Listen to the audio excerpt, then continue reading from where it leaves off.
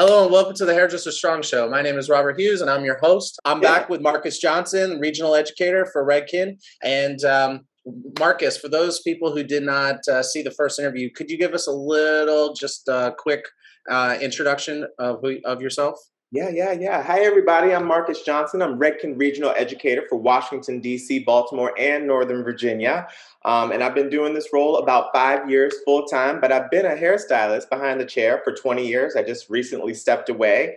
But yeah, I am just so ready to really make some change in education and really help out wherever I can with anybody who's willing and open to new ways of doing hair and also new ways of building their business as well. Nice, awesome. So, in our last conversation, you told us a little bit about what it took to get to where you are. Just a little like recap. You started off going to school and working as an assistant. It took about like say 2 years or so before you got on the floor, and you kind of jumped around until you found your salon home, and then you got turned on to education and you went through the process to becoming an educator, and that took how long would you say that take that Oh took? goodness! To become the actual educator, yeah, it took me about, let's see, when I took specialist up until I got the offer, about 9 years. Wow, see, there you go. So persistence and hard work definitely pays off. Get your dreams. Okay, so for those people listening who are interested in what it's like to be an educator, and if you want to know more about what it took Marcus to get there, you can listen to the previous conversation. Today we're going to talk about what it's like. So, just a real quick, I did have a question about the process. Is the process that you explained, all the different classes and certifications and interviews, is that still pretty much the way it is right now? Yeah, so we want to make sure that, at Redken, we want to make sure that you're well versed in the color and the products and how we do things. So they do recommend that you take a specialist or an authority class, whether that be with color or highlighting, balayage, any of those programs. It really solidifies your knowledge in your specific field. So we recommend that a lot of stylists take those before they go ahead and get their go for their hair color certification. Okay. And those are just, and they're just great tools to have also, so that when you are working out there, maybe you aren't going on that trajectory to be an educator, but you really got some great information and some great knowledge to pass on and really get creative with too. Yeah, and you could also turn around and make some money and pay for that next test that you're going to take to get to your next level. It sounds Yes, like, yeah, cool. absolutely. Okay, so let's see my questions. Okay, so why don't you give us a little? What is like a typical week for Marcus, Ooh, the regional educator? yeah. So my territory is rather large. So I can be anywhere from Ocean City, Lewis, Delaware. Today, I was in Bel Air, Maryland, and then I went down to Pasadena. So I could be anywhere any given day. I could visit up to 3 salons a day, giving education, little bite-sized pieces, just to make sure people get the education that they need. So if somebody needs some new education on Shades EQ or an update on what's happening with our styling products, I'm the person that they call to go in there and say, hey, how's it going? And here's how this works, and here's how it can work for you. So I usually get in my car, on an average day about 7:30, 8 o'clock. I'll drive and I'll visit other salons and just make sure they're all doing okay, and really just making sure that we're providing accessible education to everybody in the industry. We find that when we have access to education, that a lot more stylists can grow, and I'm happy to be a part of a team that is able to make it accessible too. So I'll be out maybe 8 or 9 hours a day, and then I'll come home and I'll do some computer work. So, But like a typical day is kind of checking out your the people that you work with or are part yeah, of your accounts or something like that.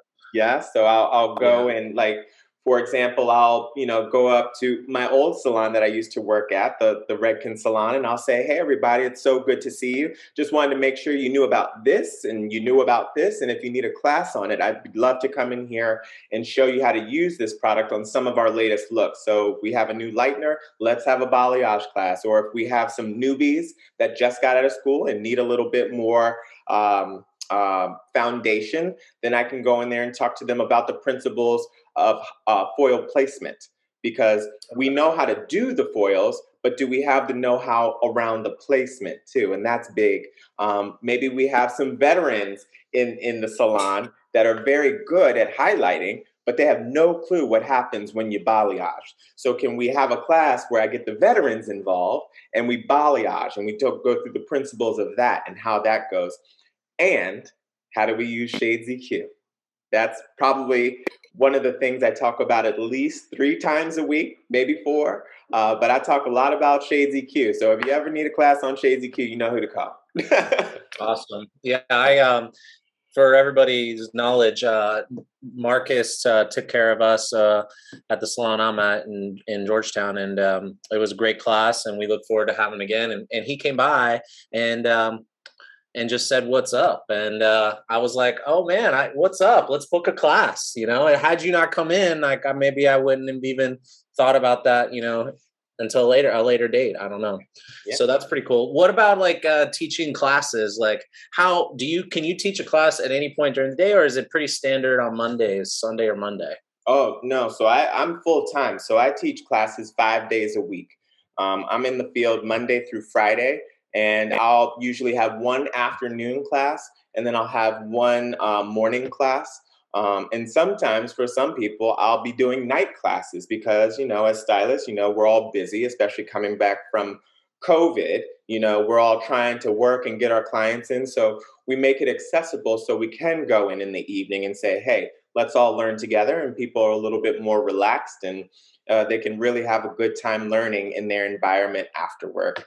But yeah, the classes, they're just everywhere, So, and it's so you'll teach a class, and then in between classes, that's when you'll bounce around, or will some days you'll just kind of bounce around to say what's up to all your accounts, or yeah, usually, and thank you for that. Usually, what I'll do is I'll do a class, visit some people, do a class, visit some people. But if I don't have any classes on a very, very rare day, then I'll just go around and visit people and say, hey, and say, we're always accessible. I'll leave a card and say, call me when you're ready for a class. They usually call the next day and say, when can we do a class? Nice. I mean, if somebody walked into any salon and said, hey, I am an educator with your color, and I'd love to give you a complimentary class, compliments of the brand. It's sort of silly not to say, yeah, because everybody needs education. We do know that. Yeah, for sure. Awesome. Yeah. It doesn't matter how long you've been in the industry. What about any sort of non-local stuff? Do you do anything where you have to go anywhere else other than the local area? Yeah. So what happens sometimes, well, at least before COVID, is that me and the other team of Redken educators, because there's 32 of us around the country that do this full time, we'll usually get together and have a huge training just for us. And we usually do those in Tampa, Florida. And we just grow together so we can grow the industry together. So we usually do that. I go to different hair shows. When we go back to hair shows, I'm very excited to get back to those. I've worked at America's Beauty Show in Chicago. I've done Premier Orlando. I've done Symposium. I've done several hair shows, and actually in 2019, I was at the Behind the Chair show that was right here, and that was something else too. I was like, wow, this is amazing. Nice. And I didn't. They just said, Marcus, you're going, and I said, okay, no problem. So we do things locally, but when all this is lifted and we can all be together again safely, I'll be happy to go out and do shows again. It's one of my favorite things to do, just to meet people from around the country. But now that we've been doing online classes too, I've been able to connect with people that way as well. Nice. And as far as your own training, what what type of expectations are on you as an educator when it comes to training? You said once a year you get together with everybody. What about any for a training? What anything else? Is there what are the type of expectations are there? Expectations as far as our training? Yes. Oh, no, I mean, so we train. We have our own culture at Redken. So our main goal is to make sure that the stylists can learn better, so they can ultimately earn better, to ultimately live their best life as well. So the expectation is that we can give you all the tools to grow yourself. It's what you do with those tools is what really makes you that stylist that grows. So here are the tools and let's grow together. So that's a big expectation, especially when we're going into salons as often as I am, is like, are we growing or are we staying the same? Cool. That's awesome. Yeah. Let's see. Do you have any advice for aspiring educators, people who want to get somewhere where you're at, with at your level, or even just like I don't know, is there a beginner level educator, or like are you like when it comes to tiers, what tell us a little, help us understand that a little bit. Yeah, so all of us Redken educators, we all came in at different times, and I'm one of the OG educators. They created this role in 2019, so I was one of the first people hired on. And so I don't, as far as tier goes, we all have different skill sets. But as far as experience in this role, I have a lot of experience, and I've actually been able to train a lot of the other Redken educators around the country. So I'm very proud to be able to not only train and grow our stylists, but I'm actually I really enjoy growing our team too and giving them cool tips and tricks on how we go into salons and how we introduce ourselves and how we conduct ourselves in a class. It's really easy to go in there and say, hi, this is Shazy Q. Do you have presence? Do you have energy? And so we want to make sure that when we are doing that, we bring the energy as well. And if you've ever been to a Redken event, everybody asks, "Hey, are we going to be clapping today?" The answer is yes. We're going to be clapping today. So you just wait. Okay, so what about any advice for aspiring educators? What do you got for us? Yeah. So first things first, don't get into it for the money. Okay. You have to want to be able to educate from your heart. You want to be able to want to give something to somebody. So a lot of people say, is it the same as making money in the salon? It's different, right? And if money is your motivation to be an educator, then maybe you might want to think twice, right? Because we're actually providing something for somebody, and if you want to provide, you're paying somebody, and giving knowledge helps somebody remember you a little better. Like I'll be on the streets of DC and somebody will be like, oh my God, Marcus from Redken. And my husband's like, that's how they call you? And I'm like, well, I mean, if that's how I'm remembered, great. I mean, people's phones is Marcus Redken. Sometimes Yeah. it's just Redken, I So mean, your IG handle is Marcus underscore right, Redken. Yeah. right. But I would say, if you do want to become an educator, make sure you take as many classes as possible and make sure you commit to a brand that you believe in. Don't just go around to any old little brand and say, "Oh, I like this color. I like this color, or I like this product." What do you like about the brand? Does the brand speak to your values, and do you speak to the values of the brand? Because a lot of us want to join something and don't know what we're joining. So if we do a little research and we know somebody and we can send a couple emails to say, hey, what are you about and what's your program about? Then you'll probably know whether you want to be in education or not. Now, it's a lot different from teaching children and teaching adults because we know everything. So you have to have some patience, you have to be humble, and you have to make sure that you're making it about the attendees in your class and not about yourself. I can tell everybody that, I've worked Fashion Week. I can tell everybody that I've worked Symposium. It means nothing unless they've learned something. Yeah. Okay, that's awesome. Yeah. That's awesome. How about this question? if you knew what you know now, would you have done anything different? And that doesn't necessarily have to be like a different path, or maybe it could have just been something you would have done different early in your career to get to where you are. Who knows? Anything, whatever comes to your mind. What I would have done differently, huh? If anything, I probably would have assisted a little longer. Okay. Um, I probably would have made sure that I took educational classes earlier, um, because that's really where we grow. Like, it shouldn't be an option. Like, if somebody offers you a class, you should take it. And for me, I wasn't always ready to take a class because they were on a Sunday or a Monday, and that was my day off, and I was in the Totally. salon all week. I don't want to sit with you all again. But Totally. if anything that I would do differently, I would make sure that I take some more classes and assist a little longer. Because once I got out into the floor, I was a little lost. I was just like, "You want to do a haircut? Okay." Sometimes it was good, and sometimes it was like, "What'd you do to my hair? You say you wanted a haircut. That's what I did." That's good. That's good. So kind of get going on your path earlier by Yes, taking as totally. much education and putting in the work earlier. Yes. Yeah, I think And that's good. the thing about it was, at that time, it was still accessible. I was just saying, nope, I don't need it Right. because I'm me, right? Yeah. And it'll fall into my lap. Everyone will not fall into your lap. You have to go get it. You have to be present for that type of education. Absolutely. You got practice. Awesome.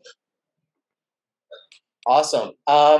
Well, this is amazing. I think a lot of people really like to hear your story. I've been learning some things too. I actually don't know a whole lot about the inner workings of product companies and how they figure out like who's the educators and what they actually do other than come show up and teach classes. So it was that was really awesome. So I like to end with a laugh. But before I do that, I just want to give you a chance to, if you have any final thoughts or words that you want to share. Yeah. Hey, everybody, you're in a great place if you're in the salon. If you're a salon, excuse me, if you're in the salon, you're a salon owner, you're in school, you're in a great place. And if you feel like you want to give up, don't do it.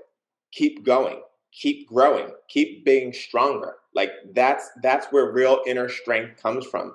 And the first time we run away when things get hard, that doesn't help. So just make sure that if you're in it, you're in it.